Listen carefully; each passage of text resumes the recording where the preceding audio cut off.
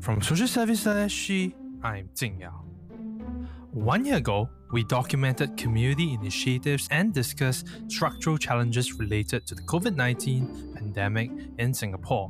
1 year later, we are inviting the same guests back to talk about their work, how they are feeling, and what they think we have learned or have yet to learn from the pandemic.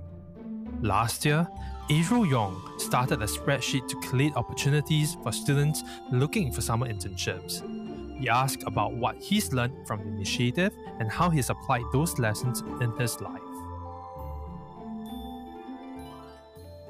So, at the height of the circuit breaker last year, right, we spoke, I think, in April last year, you started a spreadsheet to collate opportunities for students who are looking for summer internships. You're talking about people who are coming back, who were called back by MOE. It feels like an eternity ago, but that was last year. And maybe to start, could you just remind us how you got started on that initiative and an estimate of how many individuals or folks eventually or ultimately benefited from that spreadsheet? Yeah, so maybe a bit of background to that and maybe a bit of background to my life also. I think I've been very fortunate to have mentors and opportunities along the way. I mean, just being in Yale and Years College in itself is a huge privilege, which gives me like information and opportunities that I think many other university students might not have. And I think that spirit of like paying it forward and helping others whenever possible was really something that motivated me to do that spreadsheet. But even though it eventually like became somewhat of a large thing and got featured by Straits Times and all that, when it first started out, it really started out with the intention of just helping a few friends at in a more scalable manner. So maybe I'll just like give you a sense of what it was like. At the start, it was really just me on Telegram talking to a few friends and talking to a few seniors, sending them things. UNES has an internal Facebook group, so we post like opportunities, whether it's our ex-bosses or alumni who have job openings in their companies, right? And over time, I was like, okay, this is so inefficient to like manually post one by one. So I just decided to like, okay, let me just like put everything on a spreadsheet and I'll just send that spreadsheet around for different people to fill it in and people can see it in real time, right? Because I think the Facebook fatigue was also like getting a bit real at that time. And over time, some people like picked it up, like people outside of Yale and US, and they asked if I could share it. And I was like, yeah, there shouldn't be any reason why we shouldn't be sharing it, right? So I shared it with like other people. And I think the next question that popped up in my head was, okay, now I'm also getting a lot of people who want to contribute to the spreadsheet. And at the same time, I don't want people, malicious people, kiasu Singaporeans to go in and delete everything, right? So I was like, okay, how do I automate this? So I created that front end Google Forms for people to fill in things, and then it will be uploaded into that database like immediately. So those two sheets started making its rounds on Facebook, LinkedIn, WhatsApp. It's really crazy how things can go incredibly like viral on WhatsApp. My first point of distribution was a WhatsApp community group run by Yi Chen from Jekyll and Hyde. So Jekyll and Hyde, Techaholics, about like 200 people. And then, like towards the end of the summer, my friends in the US and UK were like, oh, I saw your spreadsheet. And I was like, okay, I can see how this information spreads through social media and WhatsApp. Yeah. And I guess to answer your question on like, how many people it benefited in the end, and maybe you can talk about this more a bit later. I think one of the regrets I had was that I didn't really track who was using it. I had a sense of which employers were posting things, but I didn't track like which students were using it. And so I didn't have a good sense of the number of students who viewed it, used it, etc. And I would say, just to give a very conservative estimate, maybe about 200-300 based on the number of listings there, which was about 200-300 as well. But is it accurate to say that this was very much a one-man show? Like you were the only one fronting that front end and then manually converting it into spreadsheet entries. Was that the setup? Yeah. So like I basically asked my friend, how do I, link things from Google Forms to spreadsheet in the most efficient way? And he told me how to set it up. And when I have problems, I go to him. But it was a very low-tech solution. It wasn't very complicated, even though it was like maybe to some people it seemed pretty extensive. It was really just Google Forms and Google Sheets and maybe a bit of macros here and there. So it wasn't that hard to pull off, technically speaking. And then there was a lot of like inbox emails coming in from people who are like having trouble listing. And some government agencies and companies wanted to list like 20 things at once. And I was like, okay, sure, I'll help you do that on the back end rather than you like inputting the form like 20 times. At what point did you say, since you were doing it by yourself, at what point did you say the initiative had run its course, or did the thought ever come to mind that having run its course, this was something you wanted to come back to or revive in another form that maybe not a spreadsheet? So when did it run its course, and then have you ever thought about reviving it in one form or another? Yeah. So I mean, at that point, I was like, wow, this could be a really good startup idea, right? I could create like a jobs board or one of those HR tech startups helping interns find opportunities and all that. But I asked myself, frankly, one, do I have that bandwidth to go into building a startup? And two, whether I had that technical expertise, and three, whether I knew whether this was something students needed, especially when internships were sort of like a seasonal thing. It's more of summer. And also because there's already so many job boards and so many other people who are already doing similar things like that. So I didn't have that confidence to say, okay, there was a clear need, there was a clear gap in the market. I mean, I could start it, but I don't think I would have made a very big difference in that space. So I decided against it in the end. And I think around July, August, the sort of like site traction had started to dip. And I was like, okay, yeah, I don't have to really like close down the site or to send emails to everyone to say that, it's showtime is over. So it just naturally, fell a cliff and ended there. This year, actually, like people did ask me whether I wanted to start something similar to that. And, I think my answer to that was actually no. I thought a bit about it, right? Like, what was the initial impetus for that spreadsheet last year? And there were a few impetus for it. Well, definitely one, there was a clear need in terms of how existing listings on job boards, internship sites were outdated at that point in time because companies were suddenly freezing hiring, right? Economic uncertainty suddenly peaked. A lot of job boards then became like inaccurate and irrelevant. And then you couple that with, a lot of students suddenly unemployed for the summer and they're like, okay, what do I do? You wanted something that was a quick stopgap measure. I didn't see the same sort of conditions this year. And in fact, I think the economy has picked up quite a fair bit. I see quite a lot of companies hiring interns. And the National Youth Council has launched their own internship program in partnership with different youth and social organizations, which has quite a number of listings actually, and quite meaningful ones as well. So I didn't see that need to do so. But what I've done instead, and actually it was something that started when me and my friend got a bit bored in our economics class.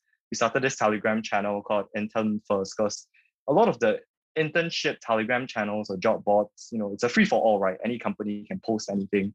But that creates a lot of noise. And we wanted to help students to passively find interesting companies, interesting internships, rather than just wait till the summer and then they're like, shit, I have to cram for my internship applications, just like how I cram for my exams. And that also coincides with people's finals exams and can be an incredibly stressful period. So that internship channel has grown to about 800. It's very small. Happy to share the link later, and whoever's listening to your show can check it out if it's useful for them as well. And we'll do that. And I guess it's a pretty good segue to another curiosity I had, which is, how you spoke about that new Telegram channel, but were there other ways in which your experience from working on that spreadsheet informed either your current work or volunteerism, or what surprised you the most when working on that spreadsheet that you've taken with you since then? Yeah, definitely. I think, last year when I launched that spreadsheet, I suddenly had government agencies like emailing me and inviting me to like meetings about internships and jobs about youths. And I was like, well, I think I'm launching a very simple tech solution. You have more resources, and we probably should also be looking at policy levers to, support the youth and unemployment landscape, right?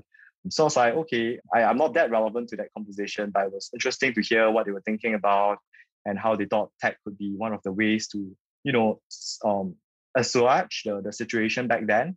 Yeah, and I think that also ties in with my work at Access, right? Like, I think it's also to be clear about when do you need government support to run your programs? When is it good to partner with the government, and do you really need to partner with the government on certain initiatives? Because while there are clear upsides, you probably get a lot more traction when the government says XYZ school, please work with organization XYZ.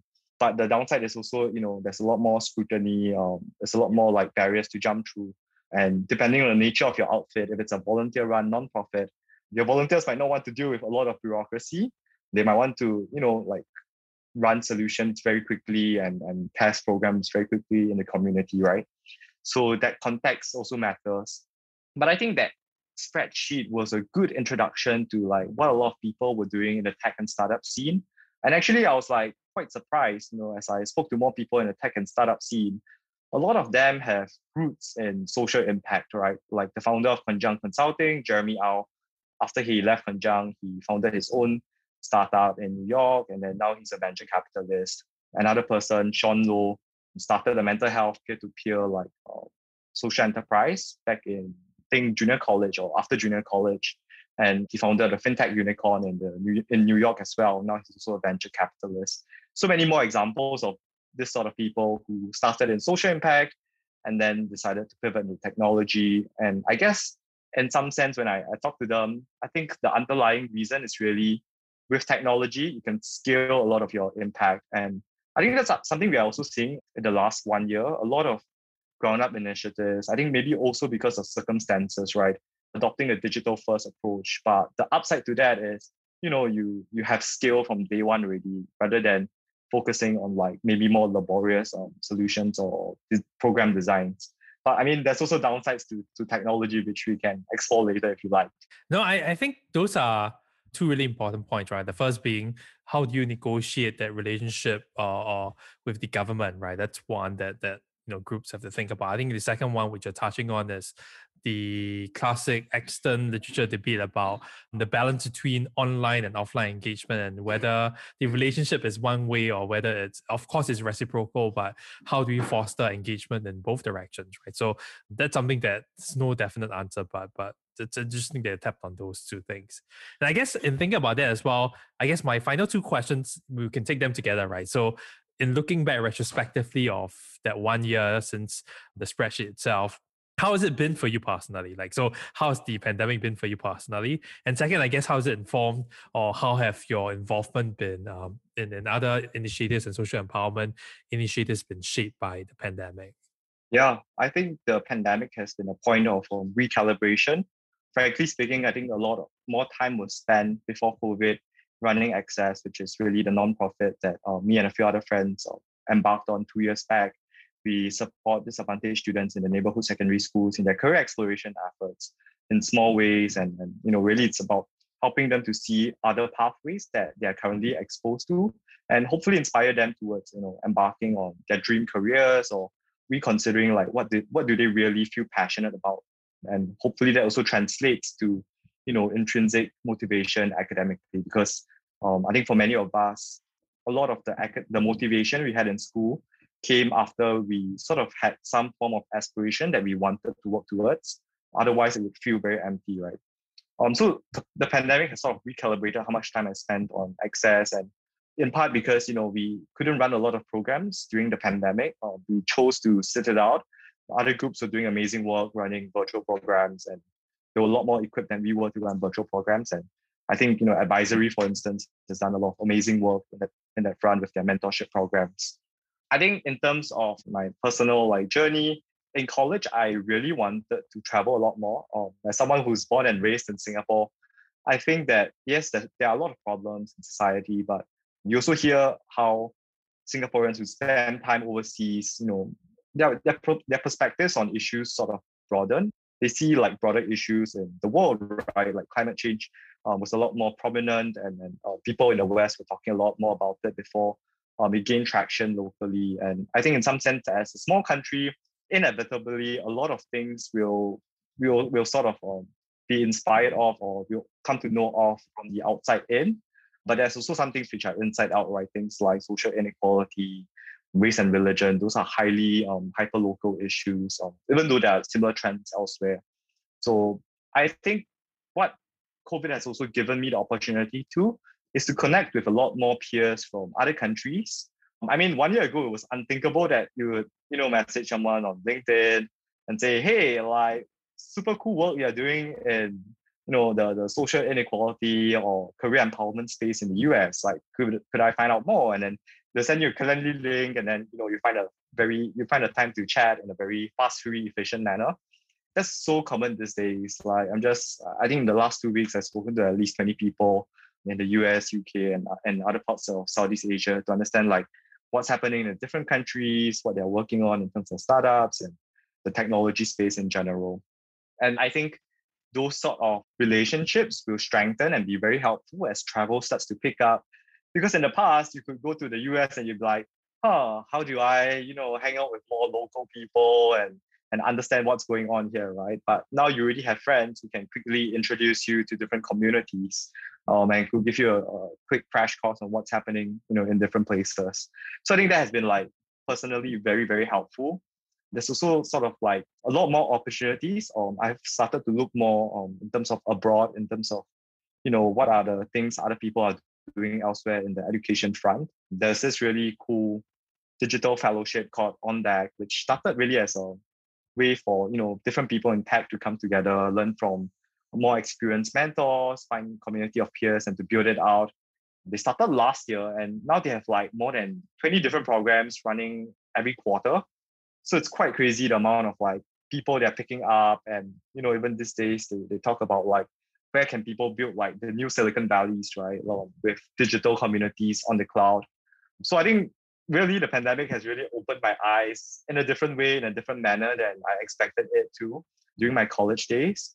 And I think I'm grateful for that as much as I lament being unable to travel as much. Yeah. Yeah, I mean, I resonate with that. And I'm pretty sure when the borders open up, you'll have very meaningful and very productive meetings and encounters abroad. So I'm pretty sure that will happen for you. And thank you for the thoughtful sharing and reflecting on the past year. I'm glad you've continued your work in different ways, not necessarily the spreadsheet, but in different ways. And I wish you the best in whatever you're working on in the future. Thank you so much for being with us. Yeah, thanks so much, Xing Yao. And thank you for the work you're doing in sharing stories of people in the social sector and trying to make Singapore a better place. That's too high a praise, and I do the easy work, so that's too high a praise. I will not accept that. Thank you so much. Sure. Thank you. Yeah, thanks.